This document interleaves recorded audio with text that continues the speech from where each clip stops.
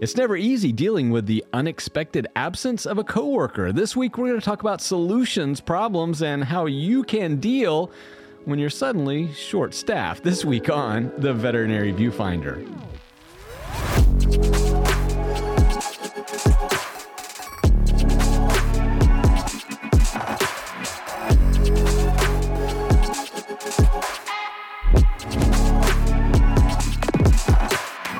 Welcome back to the Veterinary Viewfinder, the podcast that tackles the toughest topics in veterinary medicine. And everybody dreads that last-minute call when a colleague says, I can't make it today. We've all been there. We've all struggled, and we all fear those days.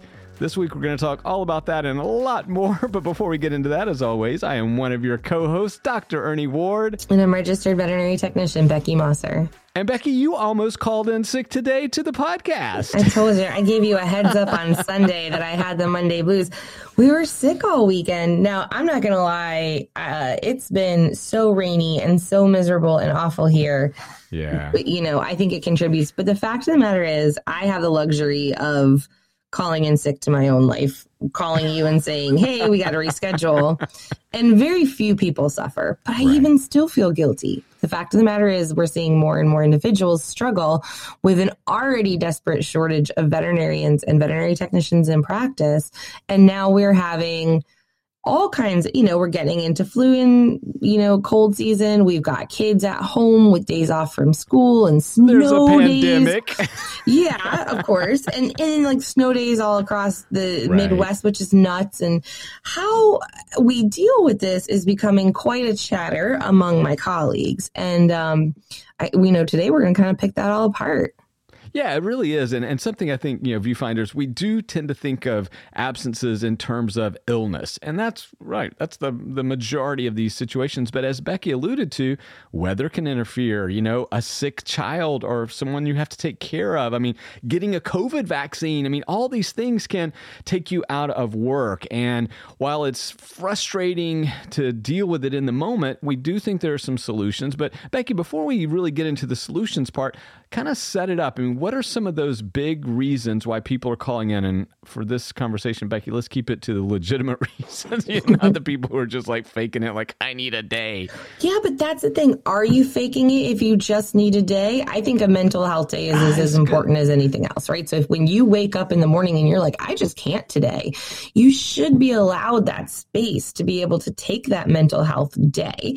Of course, if it's a pattern, and of course, if it has more to do with the fact that you hate your job and you're not satisfied, whole nother podcast, and, check our archives. But people are calling in for, again, kids. That's never going to change a pandemic situation or not, right? Right. We are seeing a lot of folks getting the vaccine, the states that are recognizing our profession as frontline, and they've been able to get their vaccines. And some people are getting them, feeling great, moving on with their day, moving on with their week. And some other people have felt a little crappy afterwards, and they need a day to recover and to feel better, to come in and to do their best. And I think we forget that it's like, you guys, we're doing medicine. You have to be at your best. And if you're not, you should be allowed the space to take the day. Really good points there, Becky. Two things. Number one, I will share with you a quick story. A colleague of mine out west was on the list. He's a veterinarian to get his COVID vaccine, had an appointment in the morning. So he asked for the first available appointment so he could come and see clients, as soon as he was done. Well, that 8:30 or whatever a.m. appointment wound up, he didn't get vaccinated till nearly lunchtime. Yeah. So again, same kind of thing. The other thing is getting back to that mental health day. You're right. So let's say you wake up in the morning and you just aren't feeling it. And really there are two choices you have. One is to suck it up, buttercup, which sometimes works, but often doesn't. And you show up at work and you try to fake it. Now, some people can do that. They've got the resiliency, somehow the fortitude to go in and go, okay, I'm going to smile through all of this. Yeah. But a lot of times, I think what we fear, Becky, is you show up at work and I'm bringing you all down. I'm blowing up the house. Right? Sure. Yeah. Right. Like, and your energy, even if you're not trying to, energy is contagious. Right. We work so close together. And then either way, you're phoning it in. You're not there doing your best. Now, that being said, there's times I'm down in the dumps and I'm like, okay, if I just get to work, I love my job. We'll start laughing. I'll feel better. there's just days where you can't, and you shouldn't have to.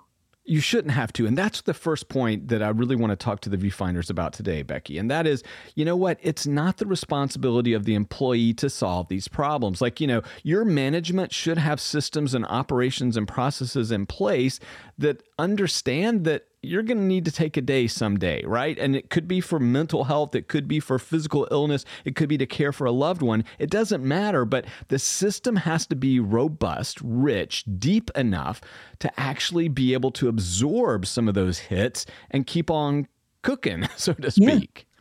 Yeah, I can remember a time, and I want to say my husband was deployed, or maybe he wasn't, I had just gotten back, but I was super sick. There was nobody at home. I called into work, and they called me back, and they're just like, you're totally letting us down. We have 7 surgeries today. We don't have enough hands. I had like 102 fever. I was literally like in tears, and they like tore me up for calling in. And then you lay there and you feel bad because you're sick, and you feel bad because you feel guilty.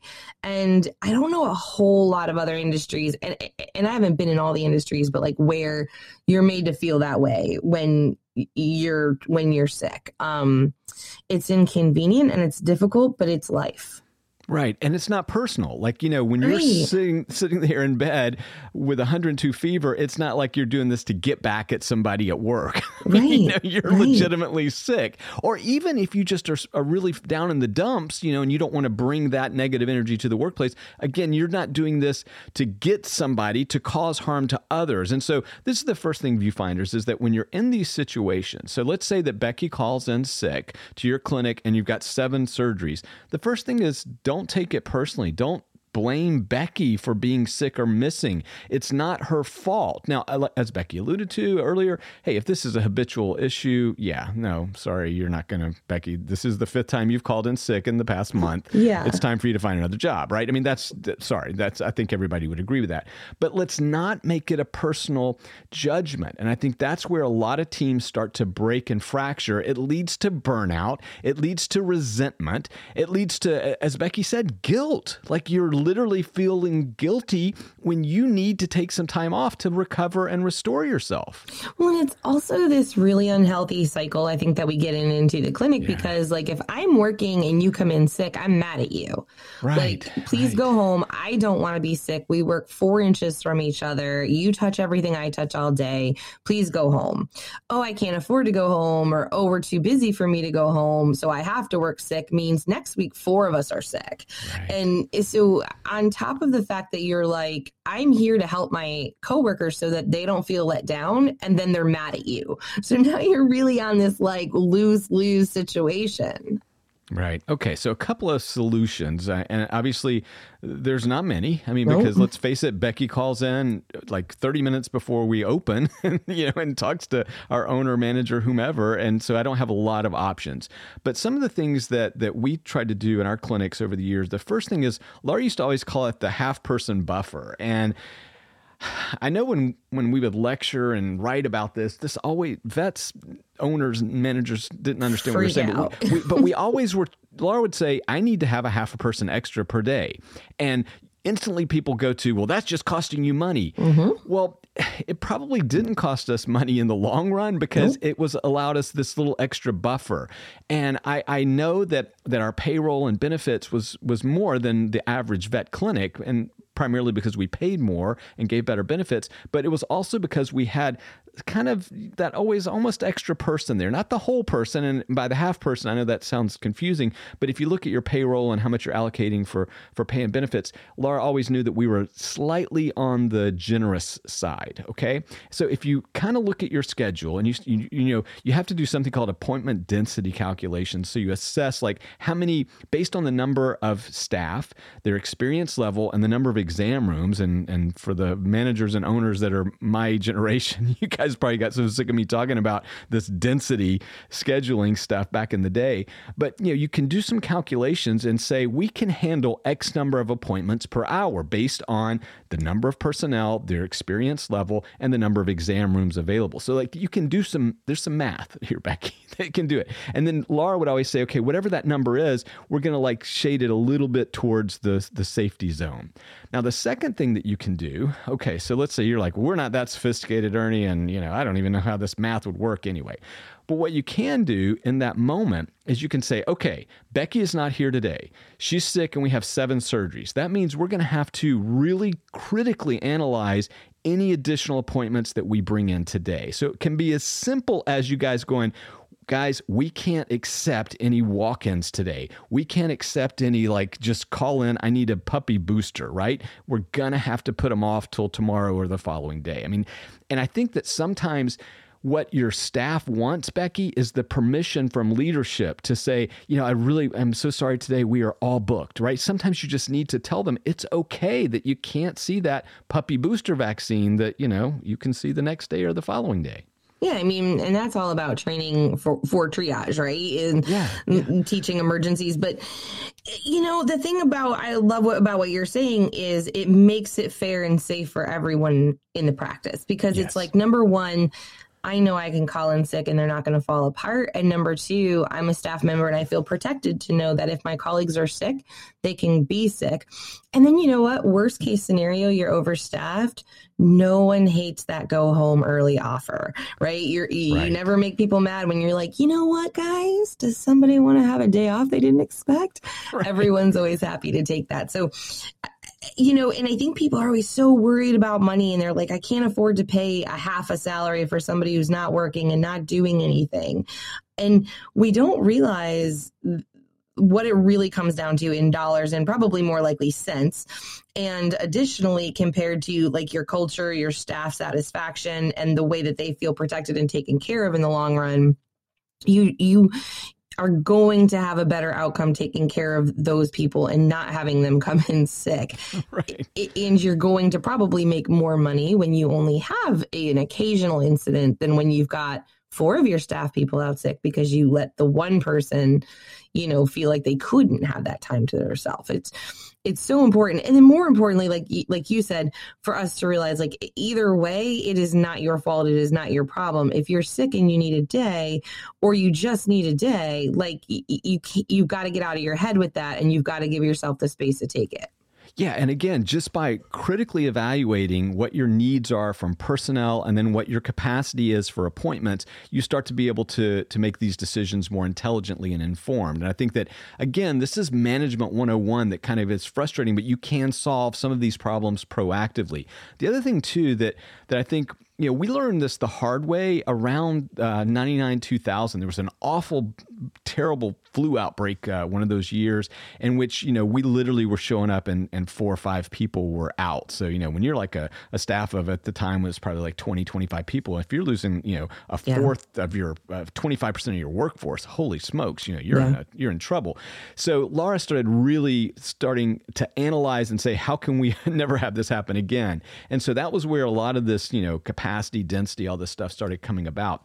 What she found later was when people were feeling a little down. So somebody would say, hey, Becky's just a little off today. I think she's, whatever, not off in a bad way, but just feeling down or whatever. Then we had the latitude, a manager, a team leader could go up and say, hey, Becky, if you're not feeling great today, you can take the rest of the day off or whatever, and again, it's that freedom and liberation that's really important because like Becky said, the prevailing pressure in a clinic is you stay at all cost. You show up at all cost. You suck it up, buttercup. And look, there are some valid reasons that you should suck it up sometimes.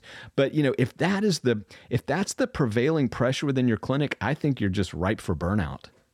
Yeah, I actually can think of a circumstance of a friend of mine was made to feel guilty. She was never, ever, ever, ever sick. ever sick. One of the best employees you could ever hope to have. She actually had like appendicitis at work. And they were just kind of like, well, can you just finish this before you go? Can you just finish this before you go? She's literally trying to leave work to go to the emergency room. And, there was no like, oh, wow, we're really sorry. Or like, holy cow, it was just kind of like, how long are you going to be out with this appendicitis that you've got? And at the end of the day, like there's also this kind of weird, I don't even know what it is, but like this abuse pattern where we just expect it. We take it. Like, I feel like when you say that out loud and when people are listening, you'd be like, oh my gosh, I'd walk out of that clinic so fast. I'd never go back there. But we have such a devotion to our job, our clinic, our patients, our colleagues, that somehow that becomes the norm for us. And we allow it. It's the expectation that you're going to be basically abused for being sick.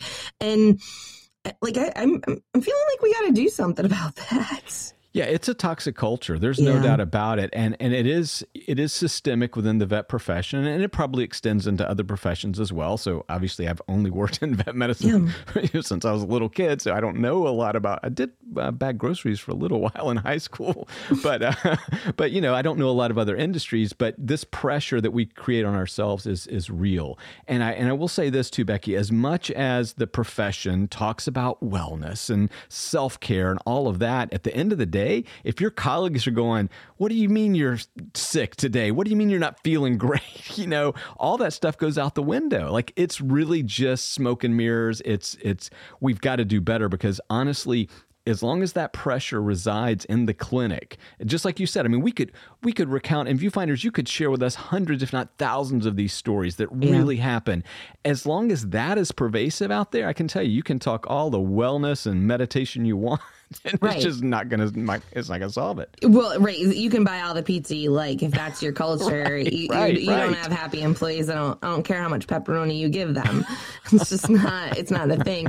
But the other thing about it is, I feel, is when you create this kind of culture, this kind of safe place, then your employees are going to do what I did with you, which is say, hey, heads up, I don't feel good. Right. There's a good chance I'm not going to want to record tomorrow, and we're going to have to push to Tuesday.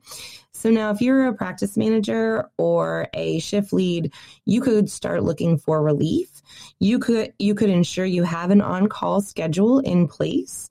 You can find other resources and call them and say, hey, have a relationship with these types of professionals in your area. There are probably more relief veterinary technicians than you realize. And I understand they're not in every area, but they're out there, and relief veterinarians as well. And you can work these networks.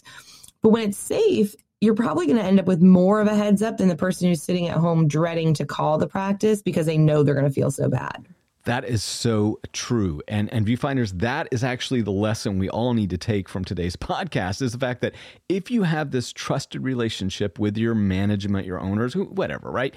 Then you feel comfortable giving them a heads up the day before even, right? Like you don't feel like you're going to be judged or somehow felt pressure to show up, right? If the phone call goes like this, hey, listen, I hate to call you. I know it's 8:00 at night, but I'm feeling a little headachy.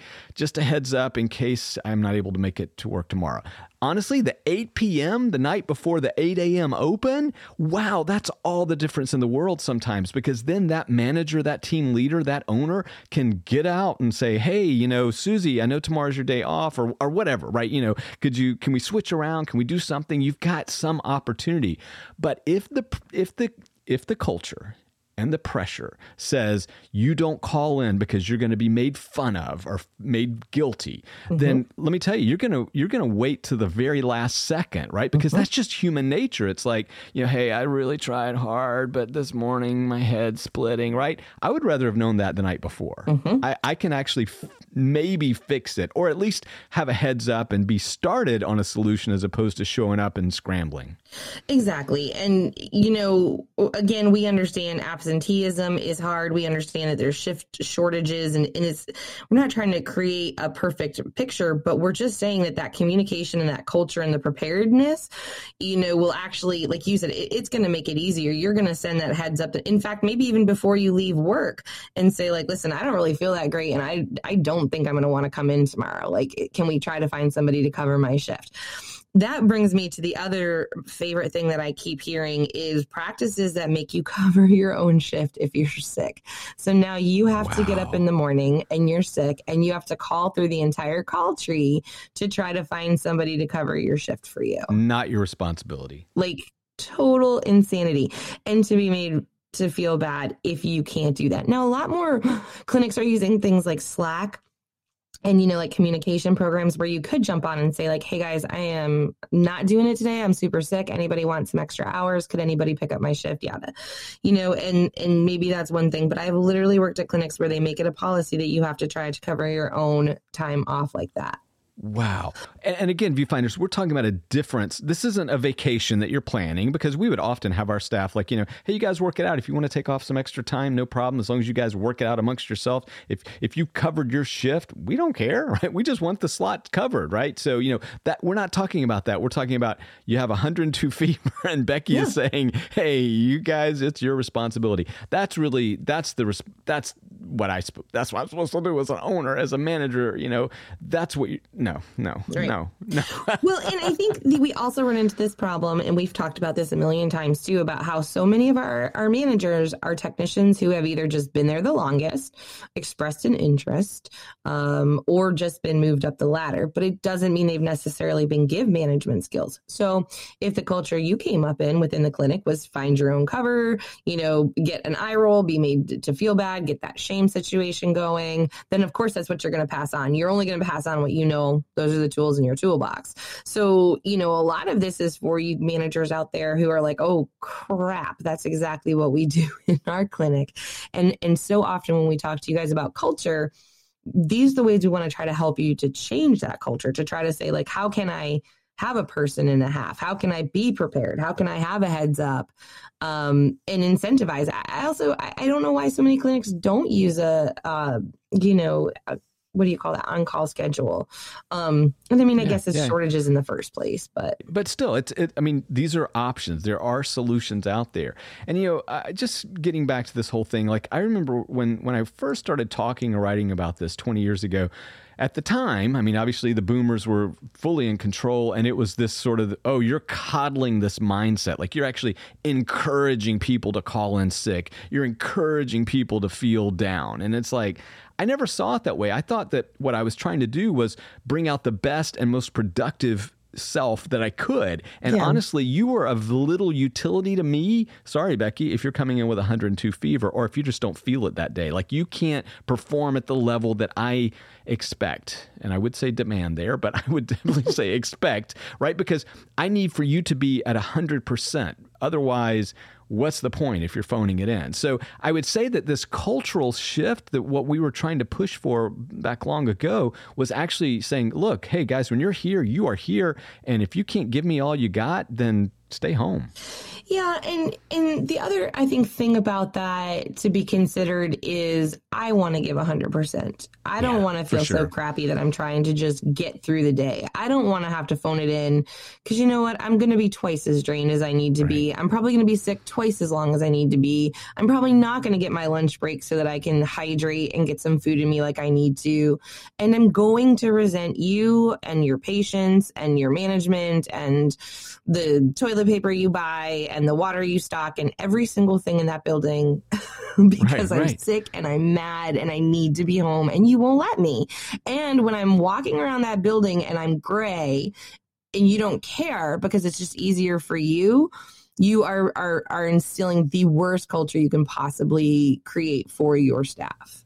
Yeah, absolutely. Again, this is just about bringing out the best in others. And part of that is having a system that can accommodate the occasional absence, right? And in fact, you would assume it, because at the main clinic, I think we wound up, 36 full-time employees. So I would regularly guess that once or twice a week, somebody's just going to have to call in for some reason, right? So this is, at scale, these systems become more important and sometimes a little bit easier to implement. So I would just say, no matter if you're in a small, tiny clinic with 5 people or if you're in one with 150, you need to be thinking about these things because they are real. They do happen. And honestly, a little preparation goes a long way. The other thing too, Becky, is if you intervene early in illness, whether it's mental or physical, if you're starting to feel down, taking that one day off might just earn you 6 weeks of high productivity, yes. right? Right.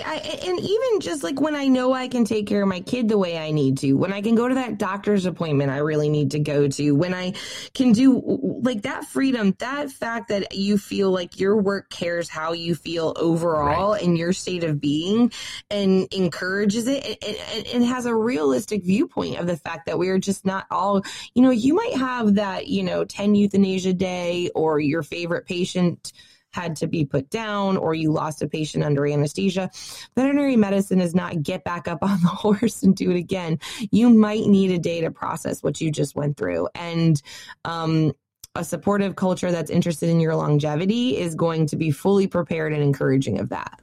And that longevity translates to the loyalty, which translates to increased optimal productivity. Yeah. So if you are like me, who's a business person, at the end of the day, all of these systems actually just benefit the bottom line. And if I have a better bottom line, then I can pay my staff better. I can give them better benefits. I can actually then start to schedule where I've got an extra half a person floating around that gives me a little bit of buffer. I mean, Becky, you see how this flywheel gets engaged. And the beauty of a flywheel mechanically is once you kind of get it through a couple of rotations, the thing just keeps on spinning. And so what we find is that viewfinders, if you're in a clinic that has this kind of positive mentality, this attitude of optimism, then these problems become certainly something you can solve, But if you're in that area where blame, everybody feels guilty, fix your own problems, I can tell you won't have those same feelings. You'll have feelings of resentment, and you're just not going to be loyal. You won't work there as long, and I will argue all day long, you will not be as productive.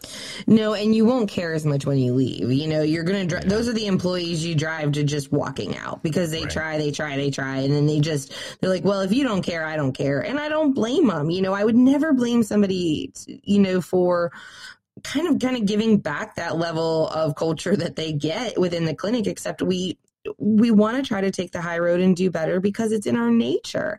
So, like you said, number one, we can prepare for these things. We know they're coming. Number two, there are ways around it to handle it. And the other thing is I was thinking when you were talking is if I was a client, I would get really sick of hearing like, well, we have a staff member out today, so we can't make any more appointments. We have a staff member out today. So, I would want to know that you were actually preparing for that you were able to handle that, because if you're operating on so few hands, what happens when there's an emergency with my dog? What happens when a dog gets out of the clinic? What happens?